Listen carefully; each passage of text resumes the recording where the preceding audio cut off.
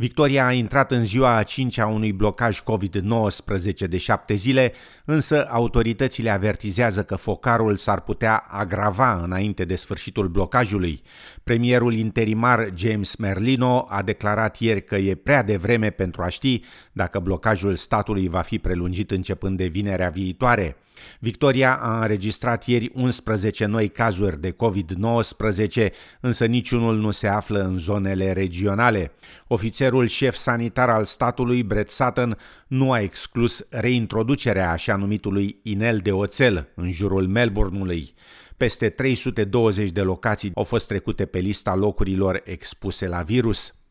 Sectorul australian de îngrijire a persoanelor în vârstă este din nou sub lupa autorităților, rezidenții și personalul fiind din nou implicați în cel mai recent focar de coronavirus din Victoria. Ieri s-a descoperit că guvernul Morrison a anulat tacit regula ca lucrătorii din centrele de îngrijire pentru bătrâni să aibă dreptul să lucreze doar într-o singură unitate, regulă ce fusese impusă în noiembrie anul trecut. Regula nu a fost reintrodusă până când Commonwealth-ul a declarat Melbourne-ul săptămâna trecută ca punct fierbinte de focar COVID. Ministrul federal al finanțelor, Simon Birmingham, a apărat decizia guvernului, declarând la Canalul 9 că rezidenții infectați din instituțiile pentru bătrâni au primit cel puțin o doză de vaccin. We do have to recognize there are ongoing pressure points that exist in terms of the aged care workforce. And so you've got to make sure that those pressure points are dealt with. Now, those restrictions were brought back in place as soon as there became clear that there was a risk heightened again. We were dealing at that stage at a time of no known community transmission occurring. Once there were instances and issues, then those restrictions were put back in place. Între timp, experții medicali consideră acum dacă să facă obligatorie vaccinarea COVID-19 pentru toți lucrătorii din instituțiile de îngrijire a persoanelor în vârstă. Ministrul de resort, Richard Colbeck, a declarat la Canalul 7 că inițial măsura nu a fost considerată din cauza lipsei de informații privind vaccinurile COVID-19. It's a significant logistical exercise, and the reason it wasn't made mandatory is because we didn't understand whether the vaccines would prevent transmission or not. We understand more about that now. We were always going to reconsider the advice as we learnt more about the vaccine, how it worked. But we know that it doesn't prevent you from catching COVID-19. We know that for a fact. We know that it doesn't prevent transmission. Un scandal de proporții a izbucnit în Germania după ce o investigație jurnalistică a demonstrat că la centrele de testare gratuită pentru COVID-19 s-au comis o mulțime de fraude. Poliția a făcut percheziții, a confiscat documente, iar procurorii au deschis o anchetă. Amănunte în relatarea Soniei Rusu de la TVR. Centrele de testare gratuită finanțate de guvern s-au înmulțit în Germania și au mare succes. Oamenii le iau cu asalt înainte de a putea, de exemplu, să viziteze un muzeu, să meargă la restaurant sau în orice loc unde li se cere dovada că nu sunt infectați. Însă o investigație jurnalistică a scos la iveală că sistemul ar putea fi plin de abuzuri. Un centru de testare din Köln recoltase 70 de probe, dar ceruse guvernului să-i deconteze 1000. Discrepanțe similare au fost constatate și la centre de testare din Essen, Münster și alte locuri. Ministrul Sănătății a scris pe Twitter că îmbogățirea în vremuri de pandemie e o rușine. Ancheta jurnalistică dă vina pe deficiențele de monitorizare din partea guvernului. Centrele de testare din Germania primesc în prezent 18 euro pe test. În lunile aprilie și mai, guvernul a plătit în total 660 de milioane de euro pentru acest program de testare gratuită a populației.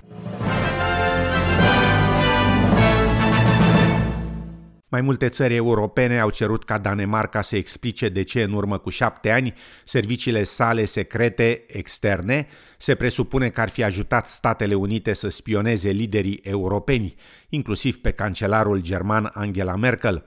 Guvernul danez s-a distanțat de acuzații, ministrul apărării Trine Bramsen descriind interceptarea sistematică a aliaților apropiați drept inacceptabilă.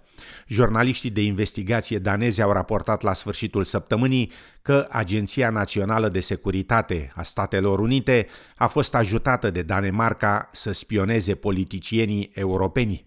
Președintele francez Emmanuel Macron afirmă că dorește o explicație de la Danemarca. Je m'exprime aux côtés de la... The case you are referring to is indeed several years old, that is, if the information is correct. I just want to say that it is not acceptable between allies. It is even less acceptable between allies and European partners. I'm attached to the bond of trust that unites Europeans and Americans. We have a lot to do for our common security. There is no space for suspicion amongst us. That is why we expect complete clarity. We have asked our Danish and American partners to provide all the information on these revelations and on past revelations, and we are waiting for these answers. În România a început oficial lupta pentru putere în Partidul Național Liberal, PNL, principalii candidați fiind actualul președinte al formațiunii Ludovic Orban și vicepreședintele partidului, premierul Florin Câțu. Amănunte în reportajul colegilor de la TVR. Am decis să mă înscriu în competiția pentru președinția Partidului Național Liberal. Vă spun că voi câștiga. Nu există altă variantă.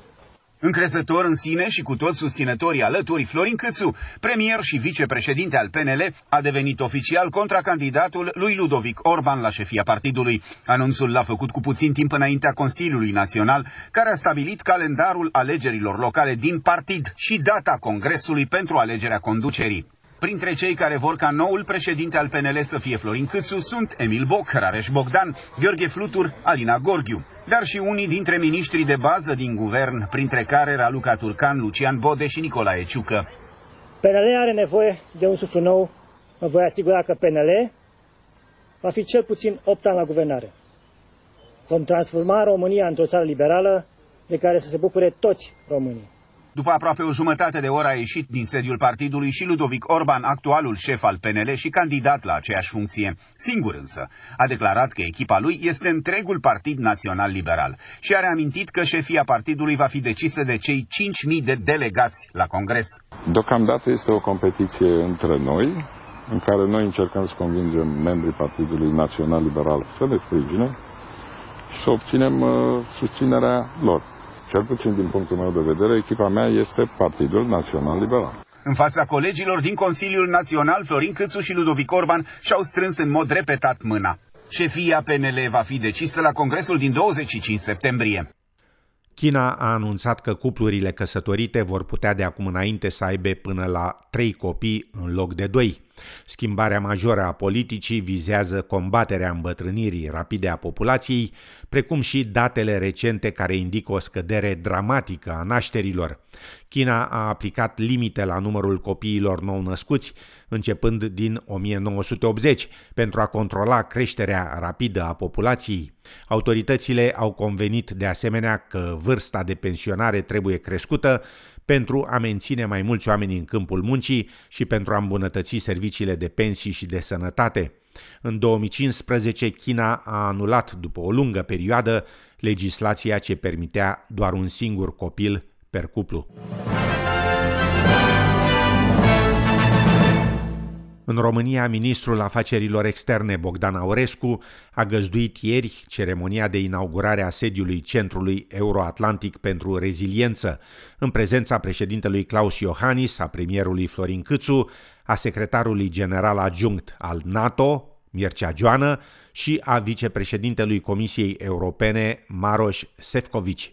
Amănunte în reportajul colegilor de la TVR. Autoritățile române își propun ca noul centru să devină un pol de excelență și furnizor de expertiză pentru NATO și Uniunea Europeană, dar și pentru statele membre și partenere ale celor două organizații.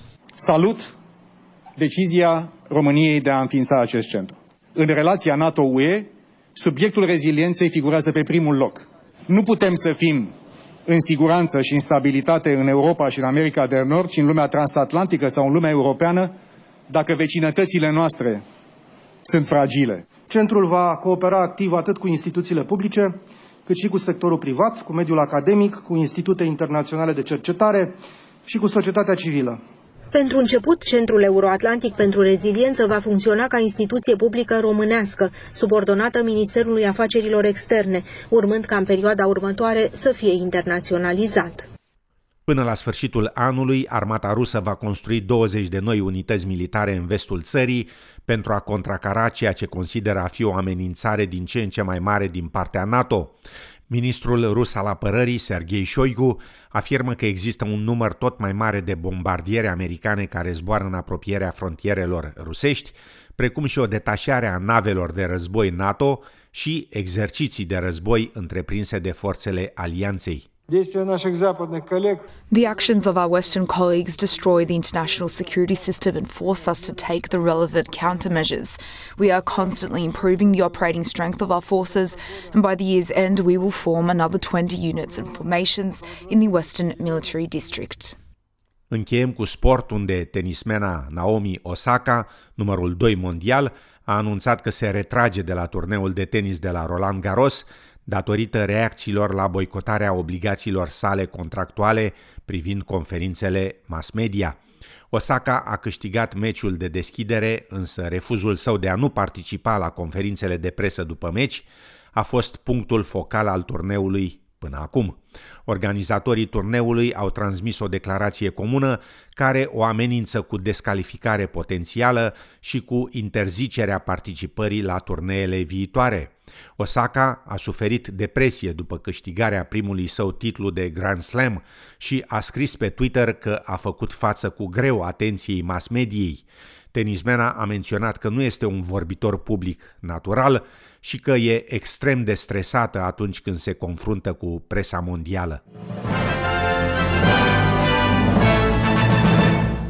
La București, mâine înnorat și 19 grade Celsius.